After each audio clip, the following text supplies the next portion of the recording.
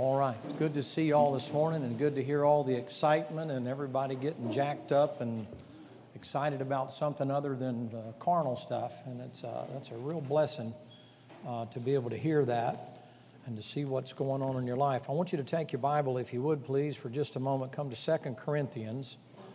And I've been asked a couple of questions, maybe more than a couple of questions, about hearing God's voice and listening to God's voice, and we're moving in that direction.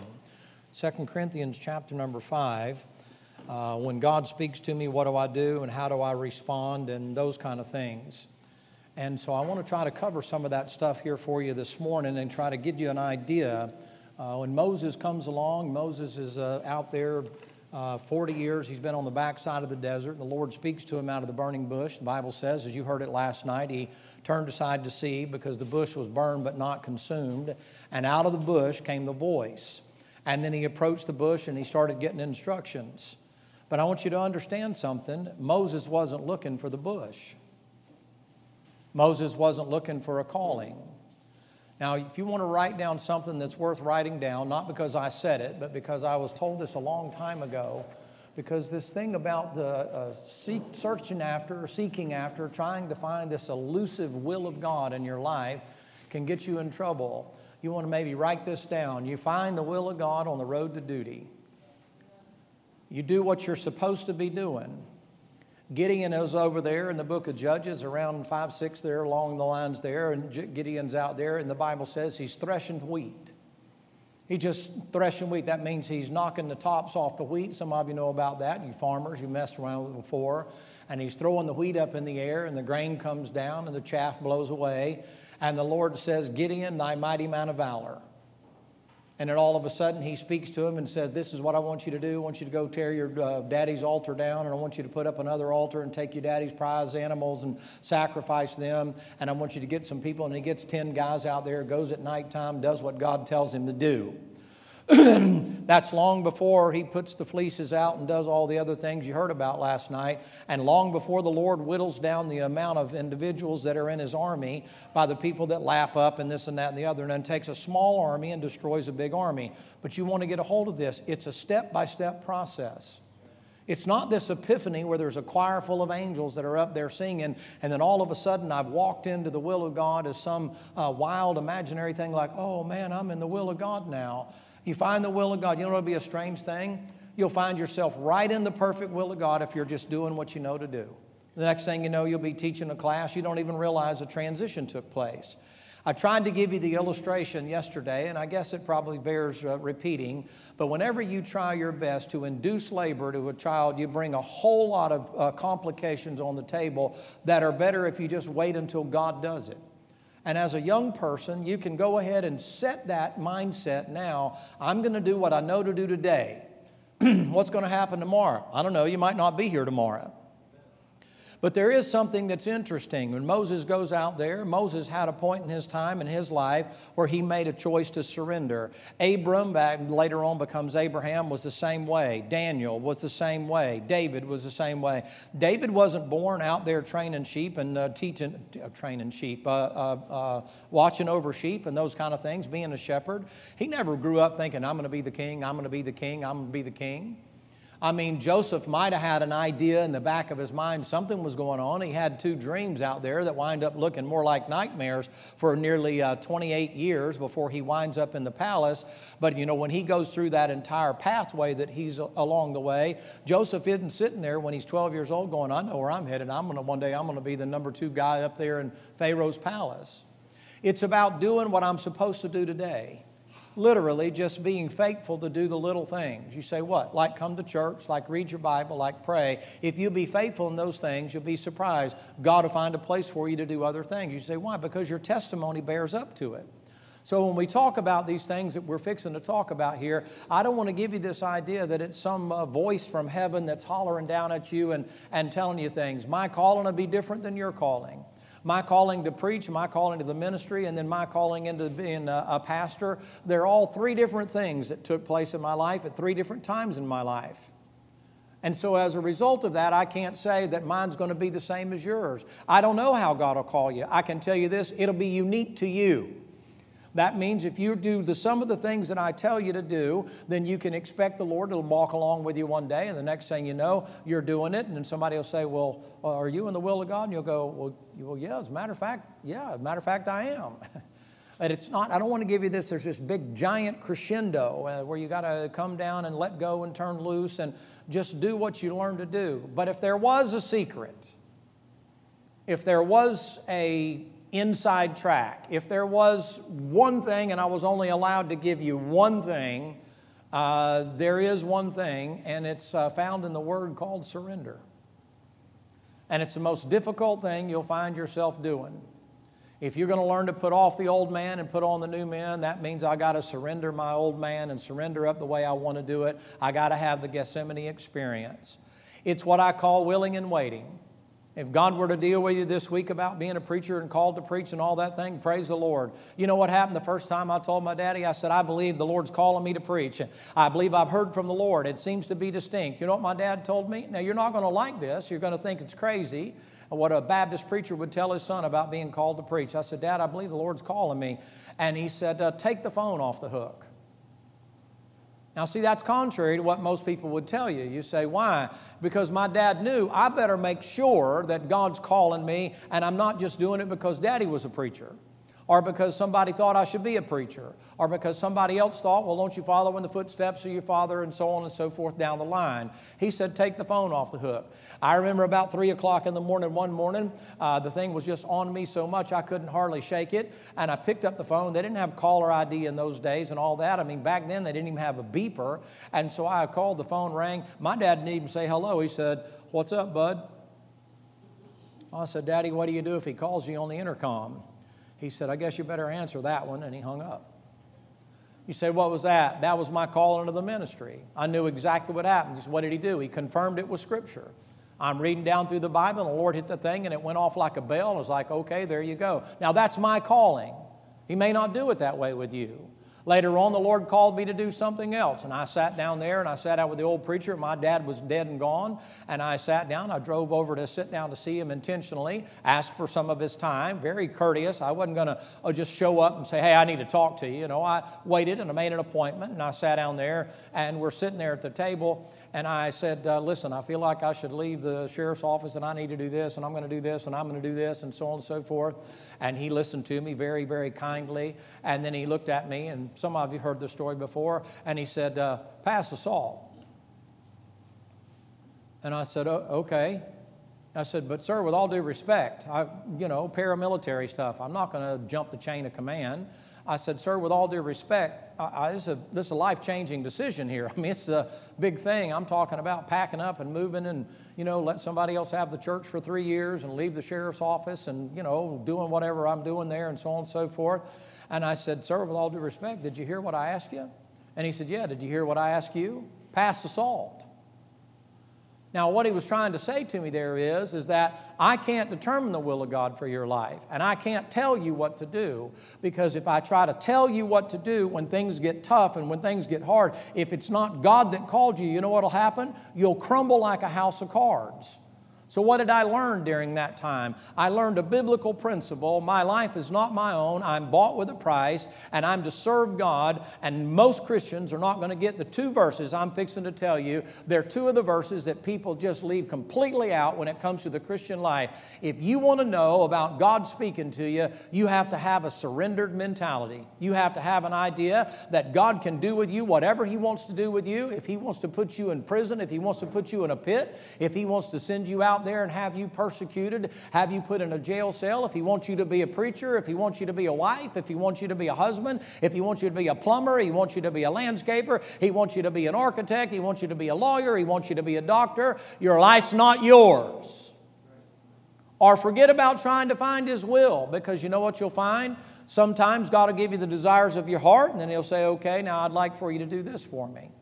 Now, you have to be willing to do what I'm fixing to show you here. If there was anything, I'm not saying it's a secret, I'm saying, but if there was one thing I could tell you, it's the most missing thing in the Christian life nowadays. And it's not surrender of your money and surrender of your house and surrender of this. It's the surrender of your heart. It's saying, I'm doing this right here. The Lord can step in and turn me at 90 degrees anytime He chooses to turn me at 90 degrees. And I have to accept that that's what God wants for my life, and whether I like it or don't like it, I put on a smile and say, yes, sir, and I do exactly what He tells me to do. And if you don't do that, you get in this situation where you're always looking for the will of God, but you'll be surprised. You're looking really hard. You've been looking for years because you're trying to find His will to line up with your will. It doesn't work that way, young'uns.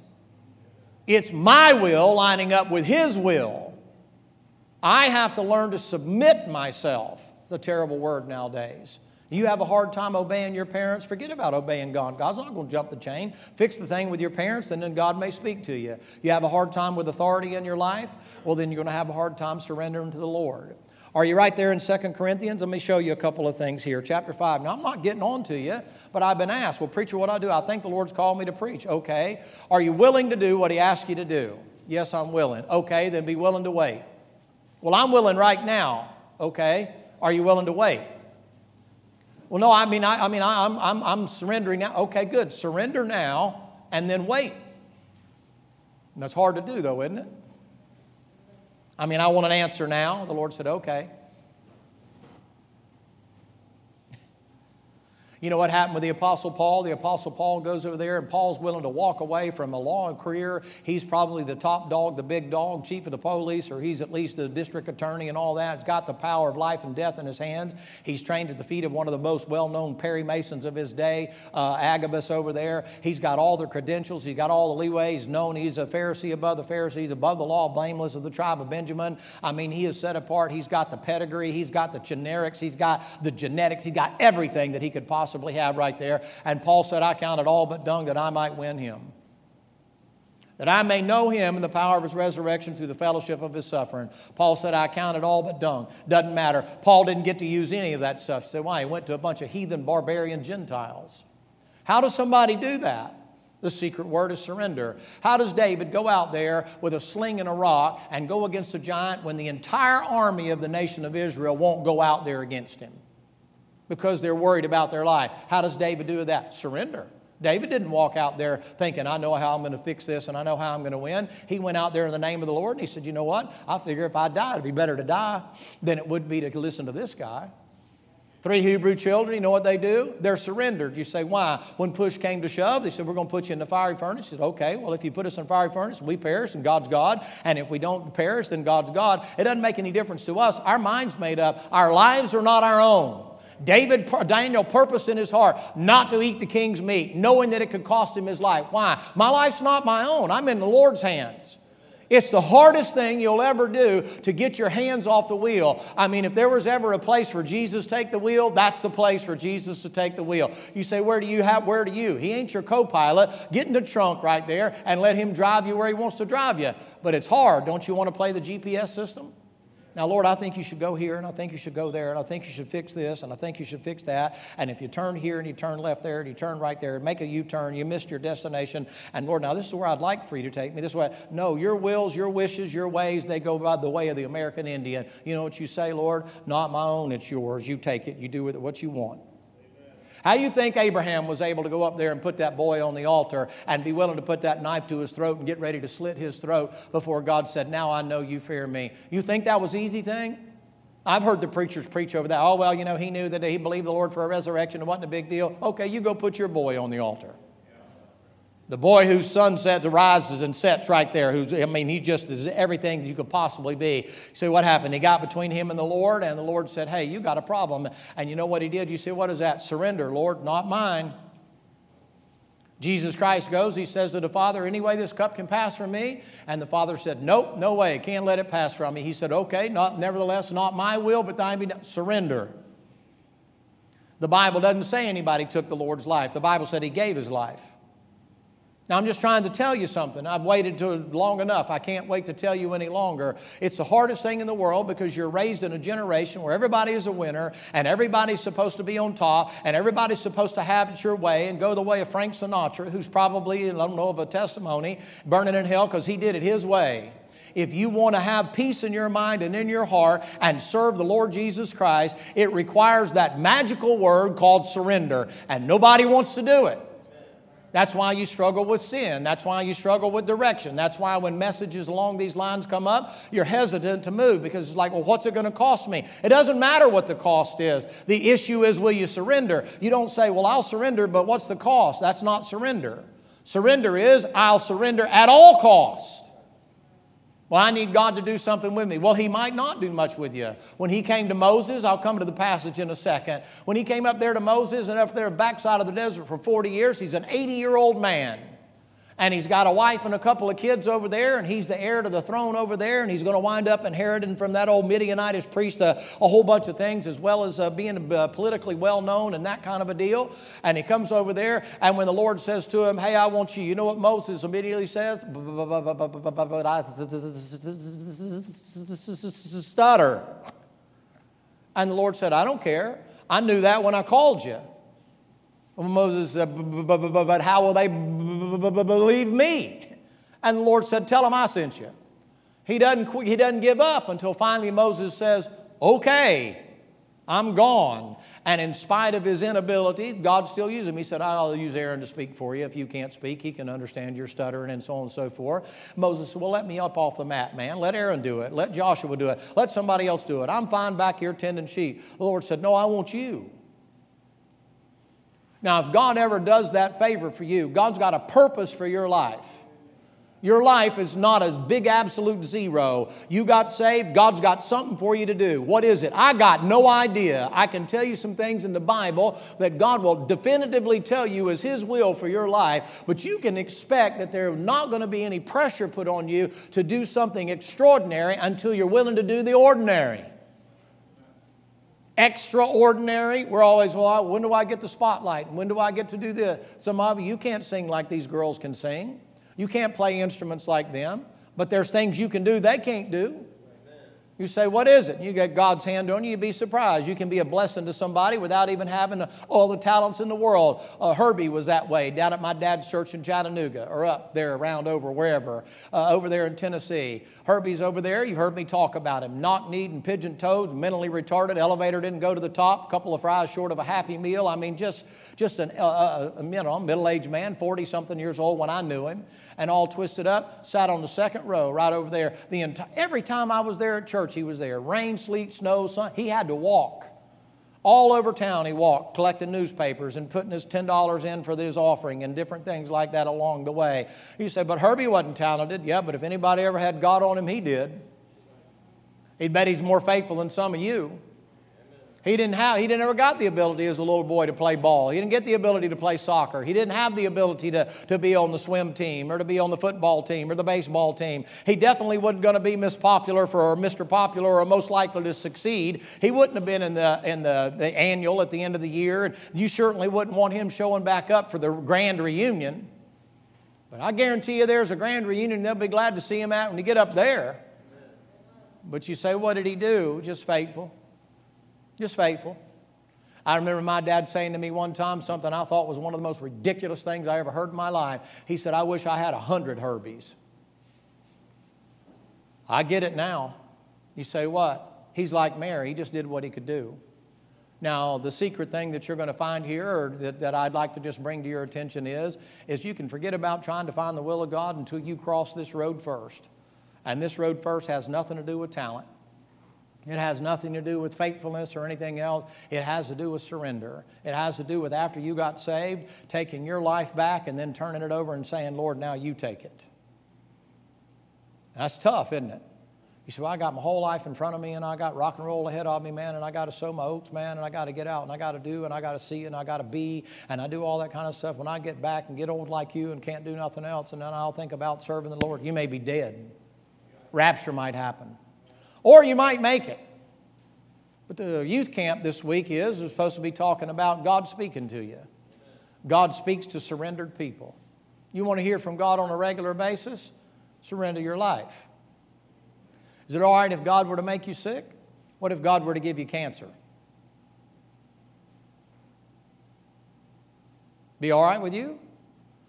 What if God were to give you some other kind of a disease? Is that okay with you? Well, other people don't have a disease. Well, no, you're God's special kid. God figured you could handle the pressure. Well, I'd just soon not have it. See, you find out you're not as surrendered as you think you are.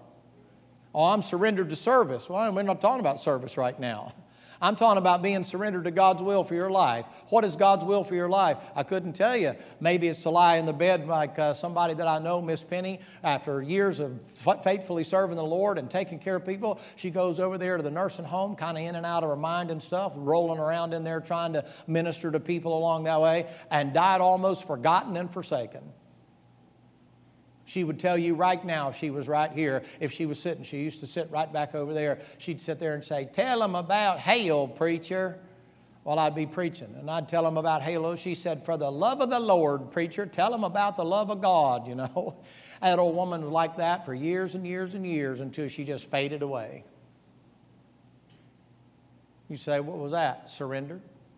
God can do whatever He wants to do with me. He may give you a cure for bitterness. I got the cure for bitterness. You want to know what it is? It's surrender. You're bitter about something because something happened to you that you think you didn't deserve. But if your life's not your own and God saw fit to allow you to go through that, you know what just happened? Bitterness went out the window. God saw fit to let me go through it. I guess He's got a lesson in it. All things work together for good to them love God, them are called according to His purpose. I love Him, I can tell you that. And I'm glad that He saved me, so He can do with me whatever He wants to do with me. And I'm going to take that persecution cheerfully, instead of griping all the time like God gave me the bad end of the deal. Do you ever look at what He did to Apostle Paul? Mike and back, man. I mean, the Apostle Paul writes all those epistles there for you to learn from and stuff like that, and you look at what he goes through in the ministry, you'd think, man, I mean, he must have lived a bad life, been a bad cat, because on a regular basis it looks like the Lord's getting on to him. No, you know what Paul said? Paul said, "I glory in tribulation." How's Paul say that in 2 Corinthians 12? Can I tell you how? He surrendered. You don't see that anymore. In the old school days, years ago, and so on and so forth, a preacher would get up there and they'd preach this stuff right here and people would fall under conviction. But listen, the answer to your problems in life, the biggest answer after you get saved is I got to surrender my life. I want to cuss. I can't. My life's not my own. I want to fornicate. I can't. My life is not my own. I want to drink and do drugs. I can't. My life is not my own. I want to be crabby and irritable, and I want to be a smart aleck and a brat, and I can't. My life's not my own. I'm surrendered to Him. But boy, who likes to talk about surrender? Nobody likes to throw up the white flag. Look at this passage here in 2 Corinthians chapter 5. Look in verse number 14. 2 Corinthians 5, look at verse 14. I'd like for you, if you would, if nothing else, if you don't get anything else, in this next few days here, I'd like for you to build a fence around this and say Youth Camp 2023, the bird with the word, right? Look in verse 14. For the love of Christ constraineth us. We're doing it for the Lord. You heard that last night. Because we thus judge that if one died for all, then we're all dead. And that He died for all, that they which live should not henceforth live unto themselves, but unto Him which died for them and rose again. You ought to be able to build a fence around that. You know what that tells you? Come to Luke chapter number 14. That Bible tells you right there that you know what you ought to do? You ought to live for the one that died for you. I hear people all the time say, well, the Lord did so much for me. Okay, great. I believe that. He did do a lot for you. Well, praise the Lord. Glory to God. Hallelujah. The Lord really helped me out. The Lord did this and the Lord did that and the Lord did the other. Amen. Praise the Lord. He sure did. What are you doing for Him? Do you feel any kind of indebtedness at all that He died for you, was buried and raised again the third day, went through hell for you? Do you feel any like, maybe I should return something? You know what He doesn't work? He puts that passage in the Bible about your salvation not being of works and so on and so forth. He's not impressed with your works as if you're trying to pay something back. You know what He wants? He wants your heart. He wants you to say, Lord, I'm not my own. You direct me. I'm not smart enough to direct my life. I don't know enough to direct my life. Boy, doesn't that fly in the face of conventional wisdom. I don't have enough sense to pick the right mate. Lord, you pick them. I'm not the one that has to go around. I have kids come all the time. Preacher, what do you think about so-and-so? I don't know. I don't have to clean up after them. I don't have to live with the repercussions of that. You decide. Well, I mean, what do you think? I can see some things there that might be some flaws and stuff like that, but you're so blinded by lust or what you call love that you're going to go ahead and do whatever you want to do anyway. You're just looking for me to condone it. Have you asked God about it? Well, if you've asked God about it, why are you asking me? If God told you green light, then go for it. If God told you red light, don't ask me and think I'm going to give you green light. But we're talking about a hard subject, aren't we? I mean, you know, and there goes your career. Yeah, I'm talking about you put it on the altar. Lord, I mean, I'd like to be a lawyer, like to be an architect, like to be a policeman, like to be a doctor, I'd like to be whatever. But Lord, I'm putting it on the altar. I won't be it unless you want me to be. What would you like me to be, Lord? Lord, I'd like to be married and have some children and so on and so forth, you know, and I got all my verses and this and that and the other. But Lord, you know what? Maybe you don't want me to do that right now. Maybe it'll distract. Maybe the timing's wrong. Maybe things are wrong. All three of those last temptations of the Lord in the wilderness, every one of those are biblical things that are supposed to take place. They're the right thing at the wrong time. Timing is everything. Some of those things aren't supposed to take place for nearly 2,000 years before. And the devil's tempting with something in the Scripture that God made a promise was going to come true. And the Lord tells him, not the right time. You wanted to put that on the altar? I don't know. Lord, I want this car. I want that car. I want this woman. I want that man. I want this. I want that. Lord, I'm going to put all my wants, all my wishes, all my desires. I'm going to say, Lord, you tell me what's best for me. That's tough, isn't it? That's a hard thing to do. People will think you're absolutely nuts. You get ready to walk away from a profession you've been at for well over 20 years, and you get ready to walk away from it, I'll guarantee you 100 to 1, they'll say, you've lost your mind. You're crazy. You're nuts. Well, if you don't see eternity, you do look nuts. Your security is being put in Him instead of your 401k. That's a big deal when you get old. And you're thinking, well, you know why? Not my own. I don't know. The Lord said do it. I got to do it. I don't care if everybody understands it. But not till you cross that road. One of the greatest pieces of advice I ever got was from my daddy when he told me to take the phone off the hook. You say, why? I had to know it was God calling me because, man, you talk about ridicule. And that's not for everybody. It was for me. Looking, if you will, please, in Luke chapter number 14. Well, let me do this. Let me jump over here and show you something else before we get into that. Look at Isaiah chapter number 55. Isaiah 55. I didn't realize it was already running so late. Now, I want to tell you something. I'm calling you kids. I don't mean any disrespect for it, but it's imperative that you have the right foundation, the right thought process. And I'm preaching to you like I'd preach to adults. As a matter of fact, I'm probably preaching to you straighter than that. Just because I wish somebody had told me this when I was your age. I would have learned some things, and I would have done a few things a little bit differently along the way. I mean, I got it taught by my daddy early, but I didn't get it as early as I wished I'd have gotten it. And one of the things is that if I'm going to do all to the glory of God and I'm to glorify God in my body and spirit, which are His, it requires something of me and my mind, and that is that I'm surrendered.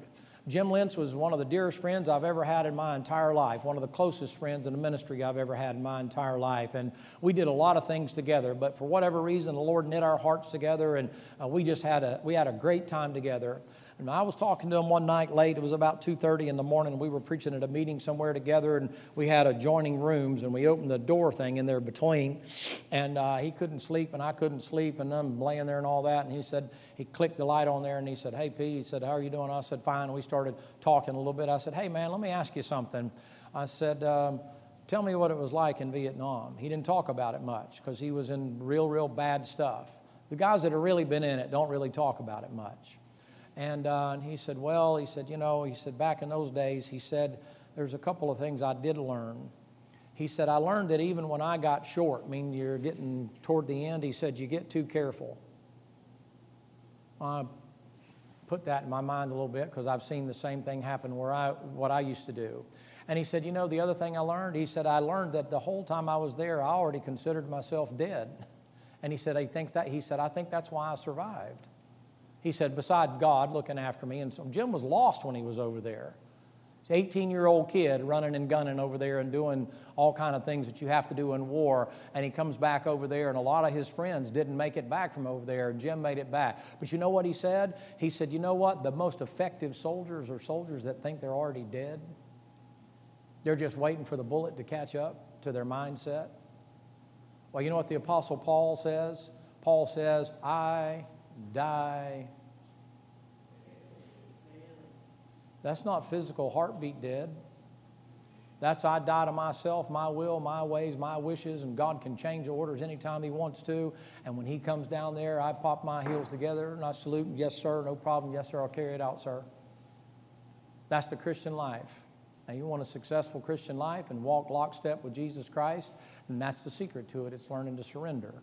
But you got to understand something about Him. He doesn't think like you and I think. So how do you know that? Well, it happens to be a verse in the Bible about it. Isaiah chapter 55. Pick it up in verse number 7. Let the wicked forsake his way, and the unrighteous man his thoughts. Why? Thoughts drive you. Let him return unto the Lord, and He will have mercy upon him, and to our God, for He will abundantly pardon. Now let me pause there for a second. Some of you kids this week, you're struggling with sin. You got beset in sins, you got problems, you got difficulties, you got things going on in your life, and you're focusing on all your failures and faults and things like that. Listen. You come down and you ask the Lord to forgive you, and you ask Him to have mercy on you, and the Bible says you don't have to get resaved, that He's faithful and just to forgive your sins. Now believe what He said, and then get up and go on and stop wallowing in it. Okay, you messed up. If you got jail time coming, then suck it up and take your jail time. If you got to go to court over it, fine. Go to court and get it done, get it over, get it behind you. If you got to do summer school because you flunked out, because you skipped classes or whatever, then do summer school and get it done. And then if you're going to wind up not making it into the 10th grade or the 11th grade, then repeat the grade and shut your mouth, put your head down, realize that's the repercussions for a stupid decision. But ladies and gentlemen, the devil wants to continually take you back to all your failures and keep you looking back so long that you never look forward. Listen, fess up and get up and go on.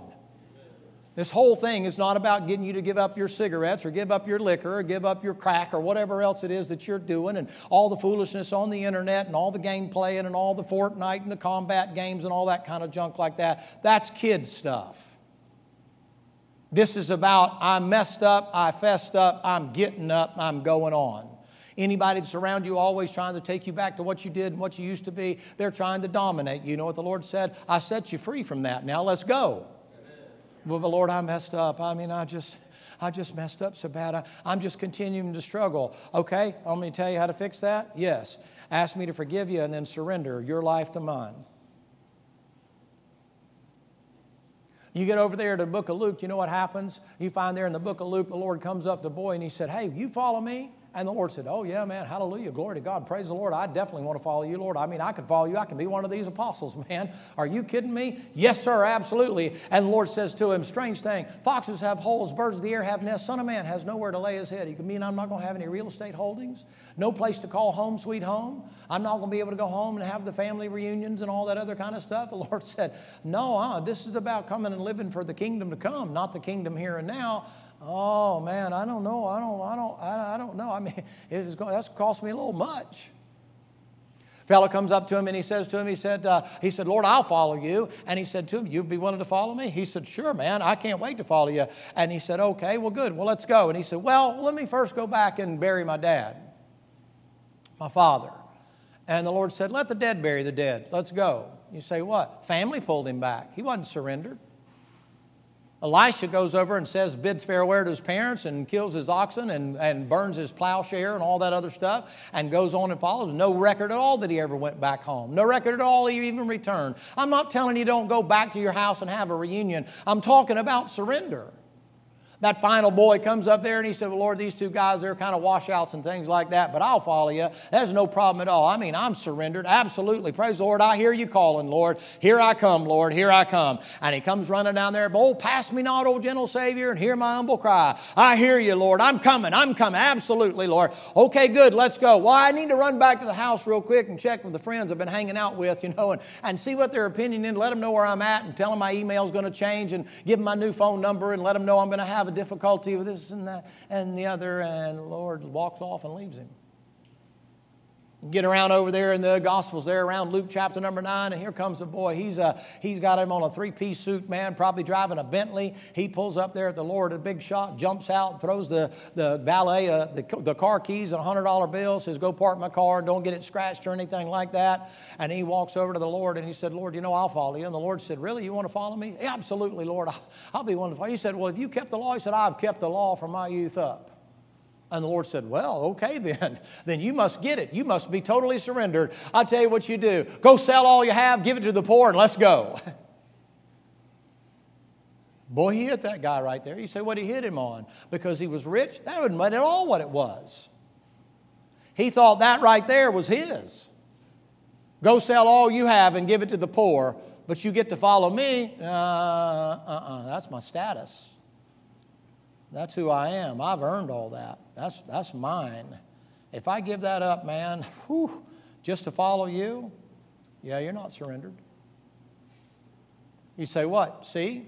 Now listen, you get bound up in sin, you're going to sin. You're going to mess up. That's just a fact in life. And as you get older, some of the things that you might have done when you were younger, they dissipate. It's not because you're any less a sinner. It's just because you're not. Listen, old people don't want to dance anymore, but it's more because they're worried about breaking something than because they're worried about their reputation. But you start growing up, you know what you wind up? Some of those things wind up, and now your sins become inward. Paul said, 1 Corinthians chapter number 7, let us cleanse ourselves of both the flesh and the spirit. Sins turn inward. You willing to take that? Lord, not my own. I'm bought with a price. How come bitterness is reigning you? How come gossip's reigning over you? How come evil communication's reigning over you? How come you can't wait to get back and get on your phone and text and all this other kind of stuff? Don't tell me evil communication doesn't have. You say, what are you? You're not surrendered. You ain't going to hear the will of God, or you think you're surrendered? The Lord says, hey, let's go take the hill. I don't know. I like Caleb in the Old Testament. Joshua and Caleb. I mean, 2 peas in the pod, man. And they get ready to go in and take the land of the giants, and they have to wait 40 years for all them rotten people to die off before Joshua and Caleb are going to go in there. And he comes up there and he says, hey, boss, I want to ask you a question. And he said, Caleb, you don't have to call me boss. We've been buds for years. He said, what do you want? He said, man, I want that mountain. He said, hey, you're an old man now. You realize you're 40 years older than we went in the first time. There's a bunch of giants over there entrenched in that mountain, and they got the high ground. I mean, that's the hard part of it. Why don't you let me give you a plane or something where you can come in from the top and get them that way? And Caleb said, no, sir, boss, I want the hardest mountain there is to take, man. Give me that mountain. Well, you're old. You don't have the ability. Yeah, but I'll tell you one thing, Caleb, he was sold out and surrendered. You know what happened with a boy named Esau? Esau comes along. I got 2 more verses in the passage here. I'm just giving you a little bit off the cream off the top here. And when Esau comes in there, he despised, the Bible says, his birthright. You know what he did? Instead of being sold out, he sold out. Instead of doing what God wanted him to do, you know what he said? I don't want that stinking birthright. I'd rather have a mess of pottage. For one meal? You got to be kidding me. You know what the Lord's showing that little price tag for that thing is wasn't because he couldn't have waited. He wouldn't have died if he'd missed that one meal. There's certainly somebody around there had a piece of bread or something for him to eat. It shows his despising what God wanted him to do. And at the first opportunity, you know what he said? It ain't worth nothing but a bowl of pottage to me, man. I could care less about that thing. You can have it. Who cares? Yeah, but that ain't the end of the story. You get over there to the end, 2 things happen. Jacob have I loved, and Esau have I. You know what Esau's problem was? He was sold out to himself. He wasn't sold out to the commitment of the birthright. You get over in the book of Hebrews, you know what it says? And not as that vain person there like Esau, who sought repentance carefully with tears, but could find no place. You say what? Sold out to the world. A red man, an earthy man, a worldly man. A manly man, hunt and fish and do all that kind of stuff, winds up being pretty wealthy and does okay. Yeah, but what's hanging over him the whole time? Esau have I hated. The Lord never removed that. You say, why? He made the wrong spiritual decision. Is this too much for you? Is it over your heads? Is it a little bit too hard for you? It's like, man, good night. I mean, you're kind of turning the screws on me. I'm not getting on to you. I'm talking about the hard. I told you it's hard. You know what's a hard thing to do? I surrender. We used to sing that song, I surrender all to Jesus, I surrender all. And for a while there, I had to sing, I surrender some to Jesus, I surrender some. I'll pick what I surrender, all to Jesus, my will for His, my way for His, my thoughts for His. You know what I realized? Every time I sung that song, I was a liar. The Lord said, do you surrender all? How about giving me how you're feeling toward me for letting your daddy die? How about giving to me what you feel about letting Jim die at 54 years of age? Well, Lord, that's different. You know, everybody's that way. I thought you were surrendered to me. There's an element here I know, Bud, you don't know. Now, see, I take this stuff serious. I don't think it's a joke. I don't think it's funny. I think it's a secret to living a victorious Christian life.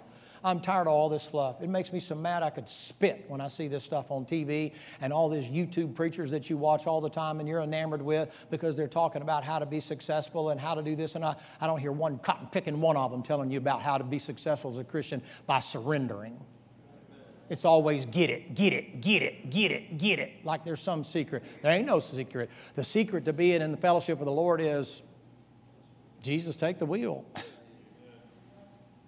I mean, not when I'm fixing to run off a cliff. Take it, Lord. Look at these next two verses here. The Bible says this in verse number 8. For my thoughts are what? Are you with me? Isaiah 55, look in verse 8. For my thoughts are what? Not your thoughts, neither are your ways my ways, saith the Lord. For as heavens are higher than earth, so are my ways higher than your ways, and my thoughts than your thoughts. Now, when the Lord comes along there, Genesis chapter number 12, when the Lord comes along there and He calls Moses, He's the one that picks the path for Moses. What was Moses doing? I told you, he's out there tending sheep. When the Apostle Paul gets called in Acts chapter number 9, he's out there doing what he is supposed to be doing, at least in his mind. And the Lord comes along, knocks him off the horse, and calls him into the ministry, gives him a choice as to whether or not he wants to serve. And he chooses to make that to go ahead and do the service for the Lord there. He does the same thing with all those boys I mentioned to you. Gideon, Daniel, Matthew, Peter. What's Peter doing? Fishing. What's Matthew doing? Tax collecting. What's the Lord do? He comes along there. He finds a farmer by the name of Amos. He said, come here, I'll use you. He goes to Elijah. You don't know anything except he's Elijah the Tishbite. He comes from Tish. What was he doing? I have no idea. Now you have individuals like Jonah in the Bible. He comes to Jonah and said, I got a job for you. Yes, sir, Lord, what'd you have me to do? He said, I want you to go over there and cry out in Nineveh. He said, Lord, I got to catch a boat and get to about a couple, 300 miles away from where we're going. I need to get out of here, man. I'm not going to, I mean, I'll go preach for you, Lord, but not there. Jonah wasn't surrendered. It doesn't even look like Jonah surrendered even after he went to Whale Puke University. He gets thrown up there, preaches an 8-word message, and turns the entire town, including the animals, over, and they wind up doing right for a while. I mean, it goes south after a little while, and Jonah's sitting up there, man, and he is so mad, and the Lord said, hey, these people don't know their right hand for their left hand. Don't you think I ought to have mercy on? And Jonah just sits there. He ends it with a question. He ends it with a question because he's kind of like, well, are you going to be Jonah or not? Yes, Lord, you know what? You're right to be merciful, even if it wasn't my reputation. Jonah's reputation never got surrendered. Jonah's like, burn them. I don't have a problem telling the judgment of God. What if you say to burn them and God says, I'm going to show them mercy? How about that? You know what I believe in your life? I don't believe you should be gracious or merciful to anybody any more than God's been to you. I really don't. I don't think you should give them any more rope than God's given you. Not a bit. I mean, holding them accountable. The same way God's held you accountable. Look, if you will, please, in Genesis. Now, you understand this about a calling. Just because you're called, it's no escape from sin. Genesis chapter number 12. The individuals I'm going to deal with here to try to show you some things about people that are in the will of God, you get this idea that once I'm in the will of God, I don't have to worry about being tempted by sin anymore. Well, that's not true. Genesis 12, that'll be in the first book in your Bible. Look in verse number 9. The Bible said, and Abram journeyed, going on still toward the south, and there was a famine in the land, and Abram went down into Egypt to sojourn there, for the famine was grievous unto the land. And it came to pass, when he was come near into Egypt, that he said unto Sarai his wife, Behold now, I know that thou art a fair woman to look upon. Therefore it shall come to pass, when the Egyptians shall see thee, that they shall say, This is his wife, and they will kill me, but they will save you alive. And then he goes on to say in verse number 13, you know what he says? Tell them you're my sister. Why? So they don't kill me. Sure exposes her. You say, but isn't he the father of all living, Abraham, Abram, and he isn't the father of the Jews and the Gentiles, and isn't he a great, and isn't he called the friend of God, and isn't he the one the Lord takes him up there on the mountaintop in Genesis chapter number 15, and he offers the sacrifices and finds out the will, and isn't it Isaac that winds up being born to him, and doesn't he sacrifice Isaac in Genesis chapter number 22, and doesn't God talk about him on a regular basis, and isn't people that, we're the children of Abraham and so on and so forth? Yeah, the same guy. Just because you surrender doesn't mean that your flesh is not going to keep giving you a fit. It even bothered one of the first patriarchs that was ever around. Take your Bible and come a little bit further over here. Let me show you a boy by the name of Moses. Look in the book of Exodus. Exodus chapter 2. I'll just give you a couple of these.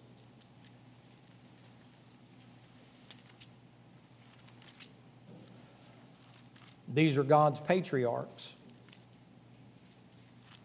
But what you'll see, and I won't have probably time to get to it today, but you know what you're going to wind up seeing?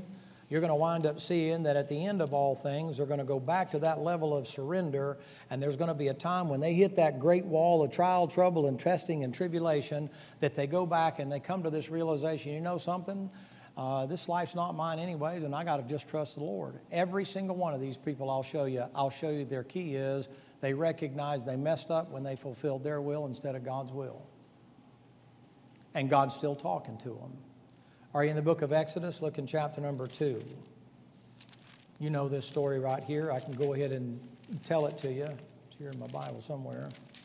Look in verse 11. Came to pass in those days, Moses was grown, and he went down to his brethren, and he looked to his burdens, and he spied an Egyptian smiting the Hebrew, one of his brethren, and he looked this way and that way. What's he doing? He's planning something. I mean, he sees what's going on, and then he looks to see if anybody's looking. You know what he does? He winds up killing a guy. That's the guy that winds up leading out the children of Israel. That's the guy that winds up getting the 10 Commandments given to him by the finger of God, written on stone, tablets of stone. That's the one that after he breaks the tablets of stone, he goes back up there and the Lord writes the thing again. It's the same one that went out there and he hit the rock and the water came forward, and then he's supposed to speak to it. He didn't. He hit the rock again and sinned, and the Lord let that happen. He still had to pay the repercussions. But you know what I'll show you eventually? I'll show you where Moses, I'll show you where Abram, I'll show you where these other two fellows I'm going to show you in just a minute. I'll show you that doesn't mean sinless perfection, but I'll show you what brings them back is they realize lost that spirit of surrender. I thought it was about me. Moses gets in there, he gets so mad with the people, man. He said, why'd you give me these people, and why'd you do this, and why'd you do that? I mean, this bunch of rebellious jerks, man. He said, if it was up to me, I'd kill the whole lot of them, let you sort them out. I'm done, I'm through, I'm finished. Take me out of this thing, I'm over and done with. And the Lord said, you're making a little bit too much about you, Moses. I didn't ask you to do this for you. You're serving me. You're like the pipe in the wall that brings the water forth. But you're not the spigot and you're not the source. You're just water running through there. You know what that requires? That requires the ultimate surrender. I got to be willing to say, Lord, have your own way. Have your own way? Yeah, your own way. Wouldn't that be an odd thing? You go back to camp. What did you do? Oh, I surrendered and the Lord could have his way in my life. Whatever he wants to do. But what would you do that for? I'll bet you even some of your parents, you know what I bet you they'll say to you? Now, why would you do something stupid like that? I mean, you can go to Bible school, after you finish college and after you've got a career and after you're married and have a few kids. Why would you go to the mission field? I mean, there's a mission field in your backyard. Well, can't you just pass out tracts and stay home? It's called me to be a missionary. Got to prepare. Got to go to school, got to get ready, got to go on deputation, got to get money. I got a burden for over there. He's calling me to preach. You're too young to preach, man. You can't preach. What do you mean preach? He's just calling me. It means he's setting me apart.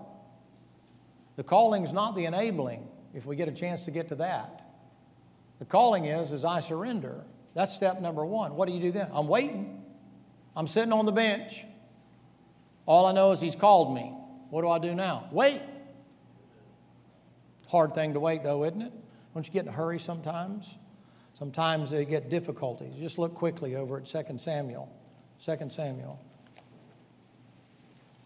You remember David in 2 Samuel chapter 11? Brother Joe, about 6 or 7 till. Is that good? Maybe 5 more minutes? I can't see your hands. About 5 minutes? Okay, all right. 2 Samuel. Is this boring y'all to death? 2 Samuel chapter number 11.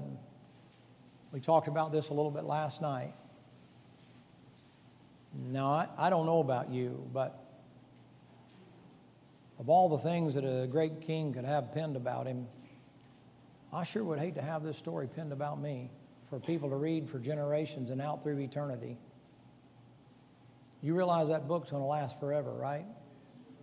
You know what people are going to know about David even after God's fixed everything? That story. You going to tell me that David wasn't a king in Israel? You going to tell me that David wasn't one of God's friends? You know what David said about God? David said about God, His gentleness, God's gentleness hath made me great. David went out and beat a bear and a lion. Nothing much said about it until it comes time to face Goliath. He goes out there and faces Goliath. He's a known warrior. He goes out and he kills 200 men as a dowry for his wife and so on and so forth. I mean, a real warrior, man. Had a close friend by the name of Jonathan and that kind of thing, and shows him mercy and kindness and all a little bit later on down there. You say, what happened to him? He winds up making a mess here. Why, if you go a whole lot further, you'd think he'd know better. He tells Joab to number the troops there in Israel, and God killed 70,000 people because he decided he killed more people because of his pride than he did for his adultery and murder because of his pride. And you know what he had to do? He had to live with it. Just because you're in the will of God doesn't mean you can't still sin. Just because you've surrendered to God doesn't mean the fight's over. That's why Paul said, I die daily. Paul's up there one time, he's up against the wall, and they got him on trial, and a fellow walks up there and smacks him, and he says, the Lord smite thee, you whited wall. And the Lord said, now watch it, boy. He might deserve to be smacked, but that's not how you're supposed to behave. And he gets on to him and corrects him. You're here for my glory. I'll tell you what we'll do. I'm going to stop there. If you'll come in tomorrow morning, if you feel like coming tomorrow morning. I guess you have to come tomorrow morning. That's kind of a bad thing. I think, oh, they must really want to be here. No, we have to be here. If you come tomorrow morning, I'll show you how God takes all those things that occurred in their life, and in spite of even after they were called and after they were surrendered, that they still messed up. I'll show you how that surrender brings them right back and puts them right back on the right path. Now, you want to have some success in your Christian life, and you want to see God do something in your life to have purpose and reasoning, there'll come a time of decision in your life, and I'll show you that in these men's lives tomorrow, where they made a decision, and they said, you know what I'm going to do? I'm going to surrender my life, and I'm going to do what He wants me to do. Preacher, I've heard it all before. Okay, well, good. Doesn't matter to then have it repeated. You say, how do you know your message is on target? Because it still hadn't happened. If we had learned the lesson, ladies and gentlemen, we'd be living a surrendered life. But that's the thing that all of us struggle with, because we're right here in this prison called the flesh. All right, brother, how about you dismiss us? And Brother Joe, you come on up, if you will, please.